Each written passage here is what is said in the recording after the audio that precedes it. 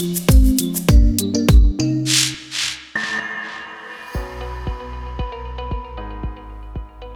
I'm Chantel. And I'm Matthew. And we're founders of Fifth Place, where our mission is to make the world a better place by enabling the how. Welcome to our Emotions Matter Really podcast. In this podcast, we explore everything about emotions, feelings, and what it is to become and remain emotionally fit. We interrogate the taboo around expressing and talking about emotions and feelings. We talk about all those things we want less of, like stress, anxiety, and burnout, and the things we want more of, like sleep, calm, and self-care. Hi Chantel, so what are we doing in this episode of Emotions Matter Really? What are we doing today? Well, it was World Health Day last week, and the theme for this year is Our Planet, Our Health. So, because our approach is couched in a holistic philosophy that encompasses me, you, the community, and the world, this includes also a specific focus on the environment, and we are part of the environment. Yep. Our work says that if we are healed and happy on the inside, then our outer world will be happier because we'll be able to connect better with ourselves, with others, our community, and obviously that includes our environment. And we even have a small offering, which we call lighter feet, that we dip into now and again. But we'll share a little more on that later on in this episode. Yes, that's a great idea. But back to World Health Day. So if you go to the World Health Organization's webpage about World Health Day, it reads as follows. In the midst of a pandemic, a polluted planet, increasing diseases like cancer, asthma, heart disease, on World Health Day 2022, the World Health Organization will focus global attention on urgent actions needed to keep humans and the planet healthy and foster a movement to create societies focused on well-being. You know that the World Health Organization estimates that more than 13 million deaths around the world each year happen because of avoidable environmental causes. And this includes the climate crisis, which is the single biggest health threat facing humanity. The climate crisis is also a health crisis. That is so true. And the webpage goes on to say that over 90% of people breathe unhealthy air resulting from burning of fossil fuels. A heating world is seeing mosquitoes, my favorite insect, spread diseases farther and faster than ever before. Extreme weather events, land degradation, and water scarcity are displacing people and affecting their health. Pollution and plastics are found at the bottom of our deepest oceans, the highest mountains, and have made their way into our food chain. And systems that produce highly processed, unhealthy foods and beverages are driving a wave of obesity, increasing cancer and heart disease, while generating a third of global greenhouse gas emissions. Yeah, that's kind of something. It's quite telling that the very thing that's supposed to nourish us is causing so many unintended consequences. And I also read recently that they've discovered minute forms of plastic in people's blood in some instances. And that's just shocking. So the World Health Organization's webpage also goes on to say that COVID-19 highlighted the inequities in our world. The pandemic revealed weaknesses in all areas of society and underlined the urgency of creating sustainable and well-being societies. And these societies must be committed to achieving equitable health both now and for future generations without breaching ecological limits. Essentially, the present design of the economy leads to inequitable distribution of income, wealth, and power, with too many people still living in poverty and instability, while some of us can flit around in spaceships. We know that too well in our part of the world. A well-being economy has human well-being, equity, and ecological sustainability as its goals. And then these goals are translated into long-term investments, well-being budgets, social protection, as well as legal and fiscal strategies. Because breaking these cycles of destruction for both the planet as well as human health will require legislative action, corporate reform, and I'm reckoning that's a biggie, and individuals that will be supported as well as incentivized to make healthy choices. And that's something we really support, healthy choices on all levels. And wouldn't it be nice for our government to have a brainwave and consider starting a well-being economy? That would be really something. So, we really do salute the World Health Organization and fully support any and all strategies to make our world a better place. And if you don't know already, what's our mission, Chantel? Making the world a better place is our mission here at Fifth Place. So tell me though, what has caring for our planet got to do with emotional fitness? Well, a whole lot, as we will find out in this episode. Okay then, well, let's start with some of the findings. It's well researched that nature, being in nature, sunshine, fresh air, sea air, forest air, mountain air. Just air, fresh air. Well, yes, unpolluted fresh air have a positive impact on our emotional well-being. And on the flip side, it's also clear that climate change, here it comes, air pollution, urbanization as well as noise pollution, these things can all have detrimental effects on both our mental health and our well-being, as well as our emotional fitness. And we know how great it was to be out in the fresh air, in nature, just recently. It was a wonderful experience and really did a whole lot of good for our emotional fitness as well after many weeks of working pretty hard. There's a paper that was released in 2020 by the Institute for European Environmental Policy and IS Global that reviewed the available scientific evidence on the correlation between the environment and people's mental health and well-being in Europe. And in brief, let's go through some of their findings. I think we'll find this quite interesting.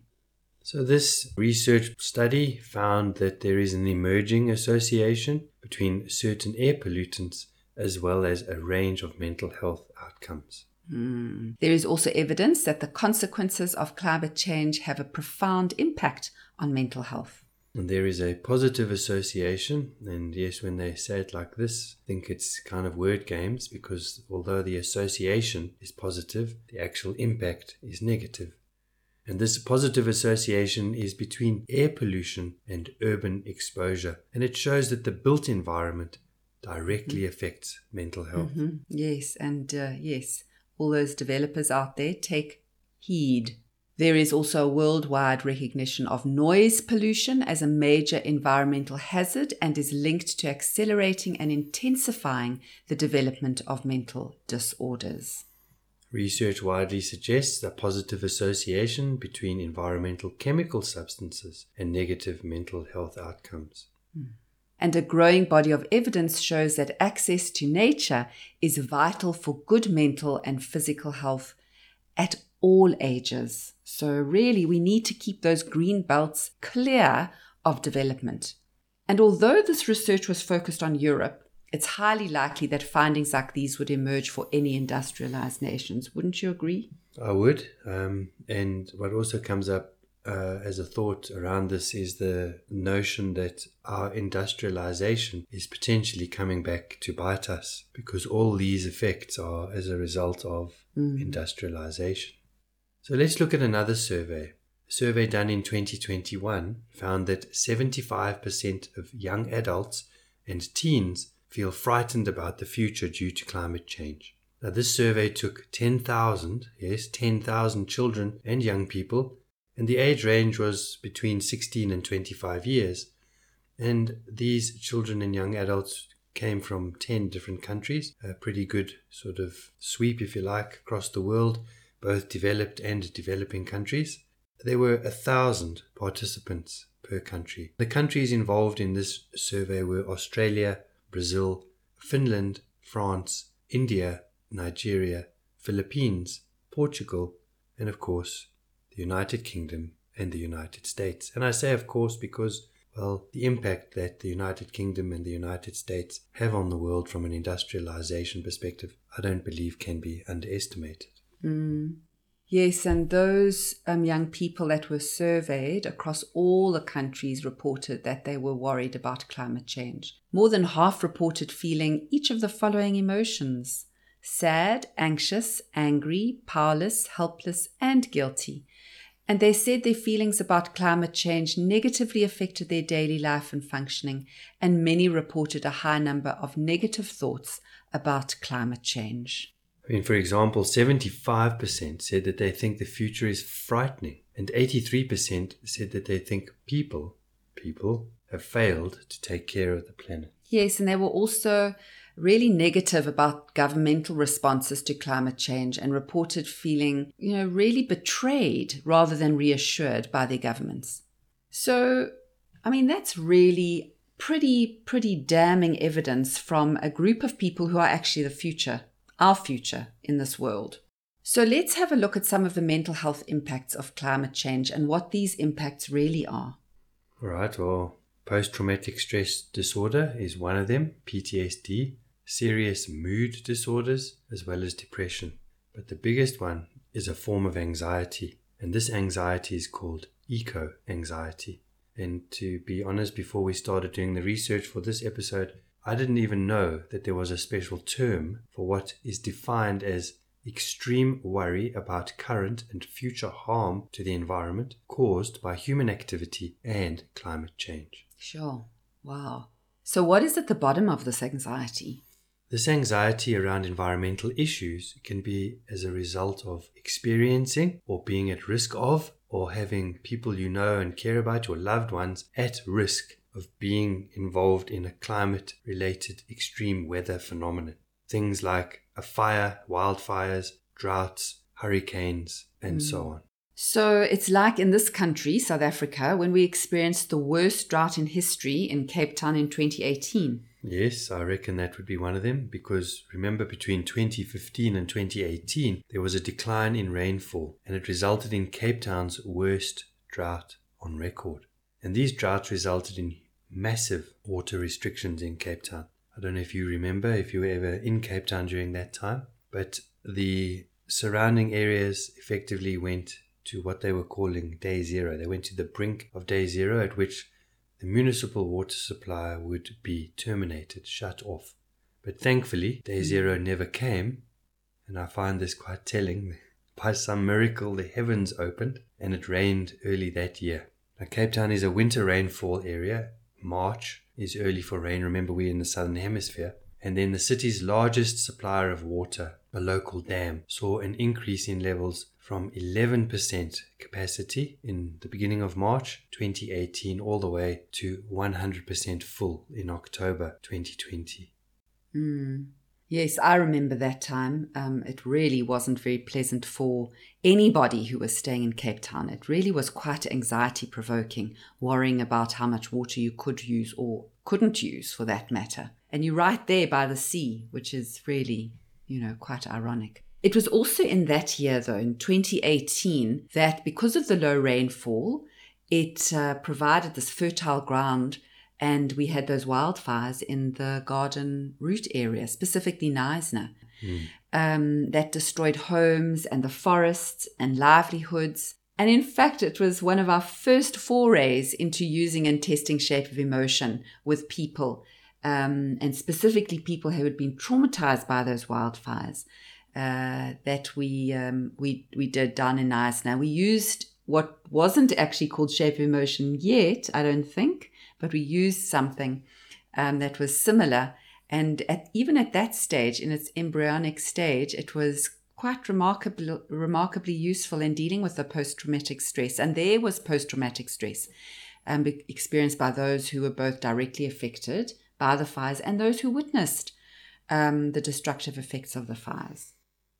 Yeah, I remember it was the beginning stages of what became Shape of Emotion, and one of the things that stood out for me was how there was trauma on both sides of the coin, both sides of the equation. Those that were affected struggled to manage their feelings and emotions, as well as the people that weren't affected, things like feeling guilty because they were okay. They had missed the fires, because those fires, they were like indiscriminate in that they would burn a house, but then the house next door was absolutely fine. So I mean, when I say indiscriminate, they didn't discriminate, and yet they missed. It wasn't like they just went and burnt swathes of houses. So you actually didn't know how you were going to be effective. It was actually awful. No. It looked like a war zone. Yes, and it looked like, that bombs had gone off in all these random places and destroyed and leveled buildings. South Africa is in general, a water water-stressed country. So the threat of drought is ever present. And there's always somewhere in the world that some weather event is causing death and destruction, or some man-made accident, like an oil spill impacting the environment. I remember growing up and seeing on the news, not quite another day, another oil spill, but really oil spills were something that it just seemed like an unfortunate byproduct of producing oil. All those pictures of the poor birds covered in black, oil slick, gooey stuff. And how did I know about it? Well, here we go. The media coverage. And nowadays, media coverage just seems incessant. It's overwhelming, constant, and of course, visual. And that visual reminder is evidence of our increasingly negative impact on the environment. Yes, and in this country, although the threat of drought is ever present, we also have these sudden downpours that cause flooding, and they have resulted in massive destruction and loss of life. And it's always a shock, and it's always unexpected, and leaves one feeling at a complete loss. And I think it's this feeling of being out of control, that the damage is too big and cannot be corrected, that has resulted in people starting to experience extreme or chronic anxiety. I think it just comes down to your sense of agency, because, if you feel powerless, it's going to be anxiety provoking. And so what's really important is to cultivate resilience. Cultivate resilience both individually and at a community level. And experts say that this will be key to mitigating the mental health impact of climate change. And remember that climate anxiety, like most mental health challenges, or many mental health challenges, doesn't affect everyone the same. It will affect people who are more concerned with environmental issues, or those that have personally experienced the impact of climate change. So I guess the question then is, what can you do about it? What can a person do about it? And I believe that, we have a mission to make the world a better place, and trying to change the world is a noble and idealistic aim. I remember when we first started on this journey, and I look back and think, yes, very, very idealistic. And it can cause more distress than is good, particularly when it's as big as saving the planet. If the problems are too big and the damage is too far gone, and yes, it looks like people don't really care to the same level that you do, well, you can't really control what others do, can you? No, you can't. And, from a personal perspective, litter is a big thing for me. I can't stand litter. And in this country, there has been, and there still is, like areas where it's a real problem, especially in under-resourced areas. I would drive through these areas at one stage when I worked quite close and in that part of the town. I would get so upset when I witnessed the litter that it would just capture my joy and freeze it. And there was so little that I could do other than, I suppose, I could lobby, I could educate. But finally, I really had to accept that I couldn't clean up the world. Even in the face of education, there are those people who will still litter regardless for a whole variety of reasons. And, I was like, why? Why don't they want to clean their areas and their environment? And so, just doing some research, it just shows that many people don't understand, or they underestimate the negative impacts of littering on the environment. People think that their individual actions will not harm society as a whole. And there's a belief, and this is a big one, that others will clean up after them. And as a result, they don't take any responsibility for cleaning up after themselves or looking after public places. Yes, there's a beautiful exhibition from a number of years back on the impact of straws, and I'll put the link into the description for this episode, but it went something like, well, it's only one straw. And yes, it's only one straw, but if you multiply that by all the people that use straws, it can become a problem. And it was a beautiful illustration, very, very vivid illustration of the impact that things can have on the environment. And particularly if we continue looking a little bit closer to home, we have high levels of unemployment here. And if you also have very little opportunity to be employed, given what we've just been through, as well as the state of our economy, that is going to impact your sense of self-esteem and self-respect, self-worth, and you become bowed under the weight of surviving day to day. Your exterior environment, I think, is a reflection, dirty, unkempt, uncared for, starved of love. This matches what's going on the inside. So your personal and individual's inner world is directly reflected into the outer world, and then the community and so on. Yes, that's very true. So in my case, by focusing on what I could do so little about in terms of the litter and the mess, I was actually on a hiding to nothing other than just being completely dissatisfied and unhappy. What I had to do was I had to accept what I could influence and what I could not influence. And the first place that I really had to attend to, as always, and this is a mantra of ours, was myself, was my own self. I had to decide what I could put my energies into and what would make me feel like I was going to be doing something, even if it wasn't changing the world. I was reminded that every little bit does count, that despite what many think, every individual's actions do make a difference. And believing I have some agency really did make me feel better. And that's something we've done. We've really made an effort to sort of consider what it is that we can do differently. And I think maybe we can just share some of the few things that we've done in our environment just to lighten our environmental footprint. We say it starts with me. I didn't really used to pay much or put much weight on the notion that individuals make a difference. I just thought, in the face of overwhelming opposition, disinterest, industry, that you couldn't do anything. But I've come to realize through what we've witnessed with Shape of Emotion that if every person does their little bit, every person tends to their kind of patch of the world, and whether that patch of the world is their home or their body or their inner world, that accumulatively then the world will become different and better. It's not about a big massive campaign or trying to change the world in one big lump. Just do a little. Where you are with what you've got. And I'm sure there's a famous person that said that much more eloquently than me. But we say it starts with me. That's one of our key principles. And in this particular context, in terms of living with a lighter footprint, with lighter feet, as we like to call it, we started with food waste. And food waste is a problem here because, and when I say here in South Africa, 30% of all landfill waste is food waste. And so we decided we want to reduce our food waste and the impact of that in the landfills. And when we started out, although it was just the two of us, and I'm sure there's a song there, we started with this thing called bokashi bran and bokashi buckets. And it's a way of breaking down the food waste that you can then use in a composting format. Unlike traditional forms of composting, which use aerobic, meaning airborne bacteria to break the food down, bokashi uses anaerobic bacteria as well as yeasts, so there mustn't be any oxygen.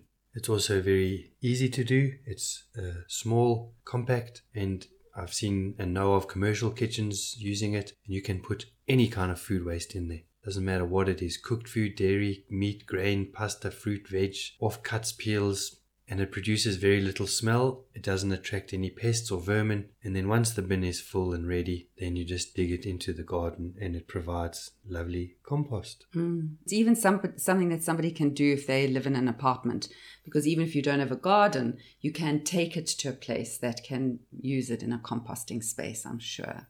That's how we started, with 2 bins and a tub on the kitchen counter for all the scraps, which we cut up and then disposed of. And we had no food waste. Yay!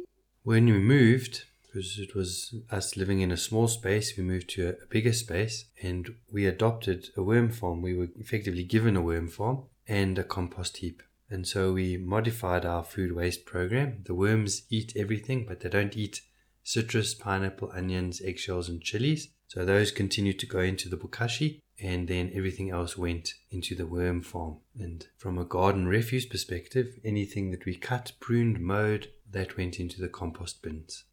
Compost bins, hey? I thought we had a compost heap. Now we have compost bins. Well, yes, those 42-gallon drums, 200-litre drums, we have 19 of them in various stages of composting. And I must say that most of what I read didn't really match my experience actually making compost. And yes, well, anyway, that's a story for another day.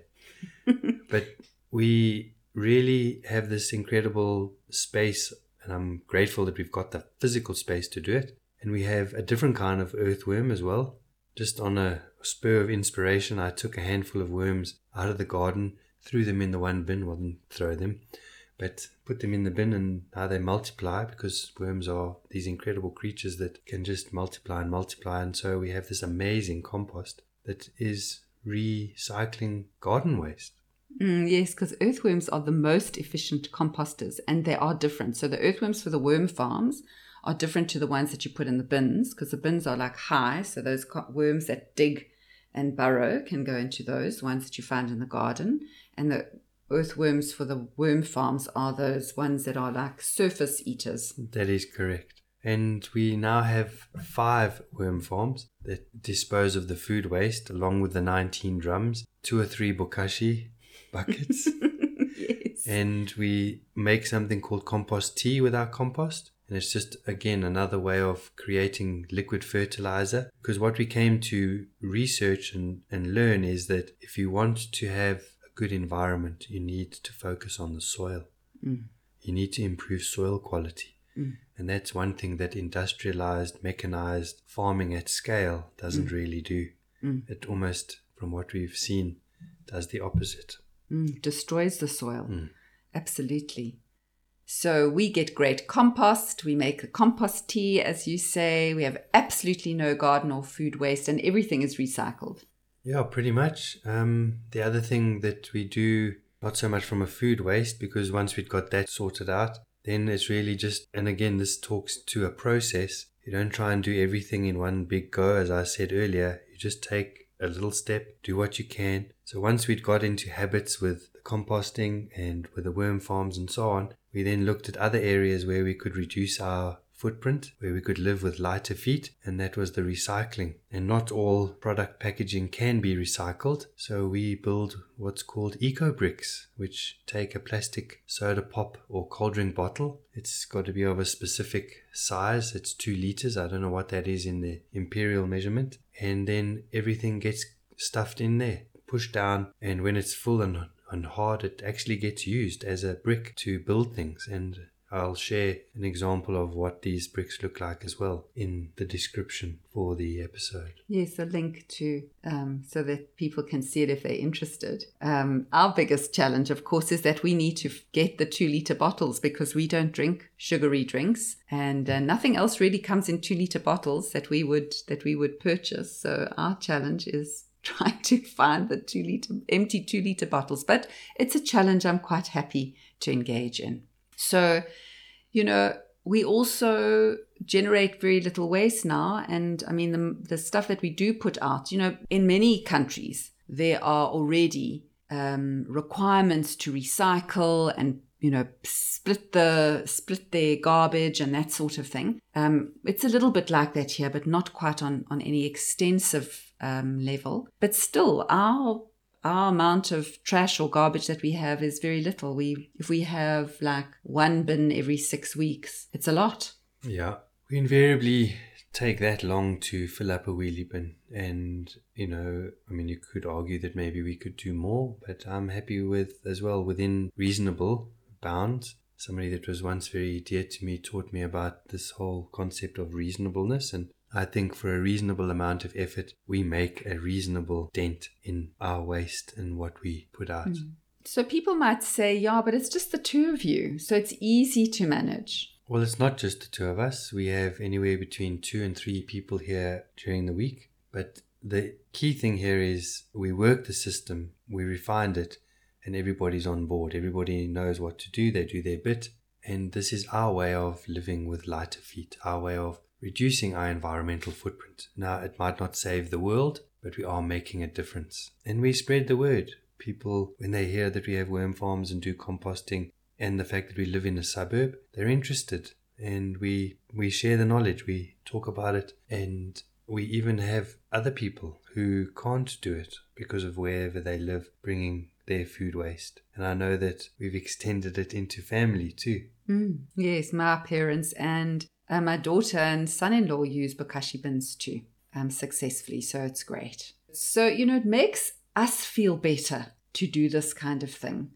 But what are other ways to attend to the distress and anxiety that, these worries around the environment sort of solicit in us or elicit in us? I think that it's important to remember that we are part of, and this might sound like a cliche, but part of the circle, web of life, however you want to call it. We are part of an ecosystem, and we have a right to be in that ecosystem, not just to use it, but participate in it. And participating in it from a distress and anxiety perspective means get outside, get into nature, be in the sunshine, breathe the fresh air, connect with the plants, the trees, the birds, whether it's just by witnessing them, observing, listening to them, plant a plant. Because being in nature will make us and can make us more grateful and aware of the beauty that's all around us. Think about all those flowers that just come and go with no one to witness. You can get such a sense of joy from observing bees doing their thing. I mean, how much joy did we get from our bees? And this can make you more mindful of wanting to be more sustainable, and then creating natural habitats or being part of natural habitats, going to them like we did when we went into the mountains recently. And we can learn, and I believe nature is an amazing teacher. We can learn so much from nature, the cycles of nature, the flow of the seasons, the birth, life, decay and death, and how necessary they are. Nothing runs at 100%, 100 miles an hour all the time. I think our quarter-on-quarter growth, industrialized, competitive, economically driven world would do well to take a leaf out of nature's book. Yes, we really are in a push, be in full bloom, be bountiful and plentiful all year round. That's sort of what the drive is. And we are driven to produce more and more with less and less. And so, it's actually no wonder that we're on the verge of societal collapse from exhaustion and burnout. It really would do us good to learn from nature and to respect nature and slow down. It's vital. If you look at the most high-performing individuals, they're typically sportsmen and women, and they take breaks. They don't run, practice 24 hours a day, 7 days a week. They have a very structured regime, which absolutely includes periods of rest, periods of no training. And, they're in alignment with these natural cycles. Being in alignment with nature and the seasons, the times when things are bountiful and then times when things are sort of slowing down, like we are going into our autumn and winter, also calls us to come back to our body and listen to our bodies and what our bodies are needing as well. And so I think that if we're more in alignment with the environment, if we can build a well-being economy in our own spaces, I think that will do a great deal to make us more emotionally and mentally healthy and emotionally fit. Will do us a great deal of good. I'd like to concur or to agree with that, because I think it's like a sort of dance and ebb and flow. What you do for you and then you do for the environment will respond, and then you can draw inspiration from that and do a little bit more for you, which then means you can be more resourceful out there in the environment. And it'll go a long, long way to mitigating these feelings of anxiety that come as a result of all this. The overwhelm. Yes, related to the eco-anxiety stuff. Absolutely. So with that, we get to a favorite part of the episode, a favorite part of the podcast for me, which is to introduce you doing the poem. And there are so many poems about nature to choose from. And I guess it came down to the season that we're in, looking at the title. You have chosen the poem called To Autumn by John Keats. So take it away. To Autumn by John Keats. Season of mists and mellow fruitfulness, close bosom friend of the maturing sun, conspiring with him how to load and bless with fruit the vines that round the thatched eaves run, to bend with apples the mossed cottage trees, and fill all fruit with ripeness to the core, to swell the gourd and plump the hazel shells with a sweet kernel, to set budding more and still more later flowers for the bees, until they think warm days will never cease, for summer has o'erbrimmed their clammy cells. Who hath not seen thee oft amid thy store?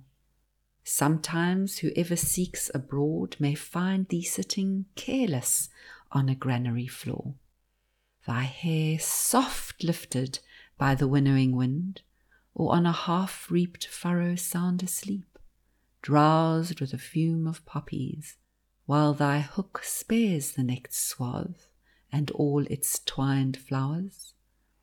And sometimes, like a gleaner, thou dost keep steady thy laden head across a brook, or by a cider press, with patient look thou watchest the last oozings, hours by hours. Where are the songs of spring? Aye, where are they? Think not of them, thou hast thy music too, while barred clouds bloom the soft dying day, and touch the stubble plains with rosy hue. Then in a wailful choir the small gnats mourn among the river sallows, borne aloft or sinking as the light wind lives or dies, and full-grown lambs loud bleat from hilly bourne. Hedge crickets sing, and now with treble soft the red-breast whistles from a garden croft, and gathering swallows twitter in skies. Ah yes, autumn with its particular appeal. This time of year really is one of my favorite. And so, from me, Matthew, here's asking what you can do, what 1 or 2 steps can you take in your environment to tread with lighter feet. Until next time, bye for now. And whatever the season, until we meet again, be kind, be gentle, breathe deep the air, look to nature for your care. And from me, Chantal, bye for now. If you enjoyed this podcast and haven't already done so, please subscribe or follow. You can also find out more about what we do by visiting our website, fifth.place. Yes, that's all it is, fifth.place. The number 5th.place. And to experience Shape of Emotion, try out an emotional fitness class, which you can do at no cost on Insight Timer. Look for Matthew and Chantal as teachers. Yes, an emotional fitness class is ideal for managing your eco-anxiety.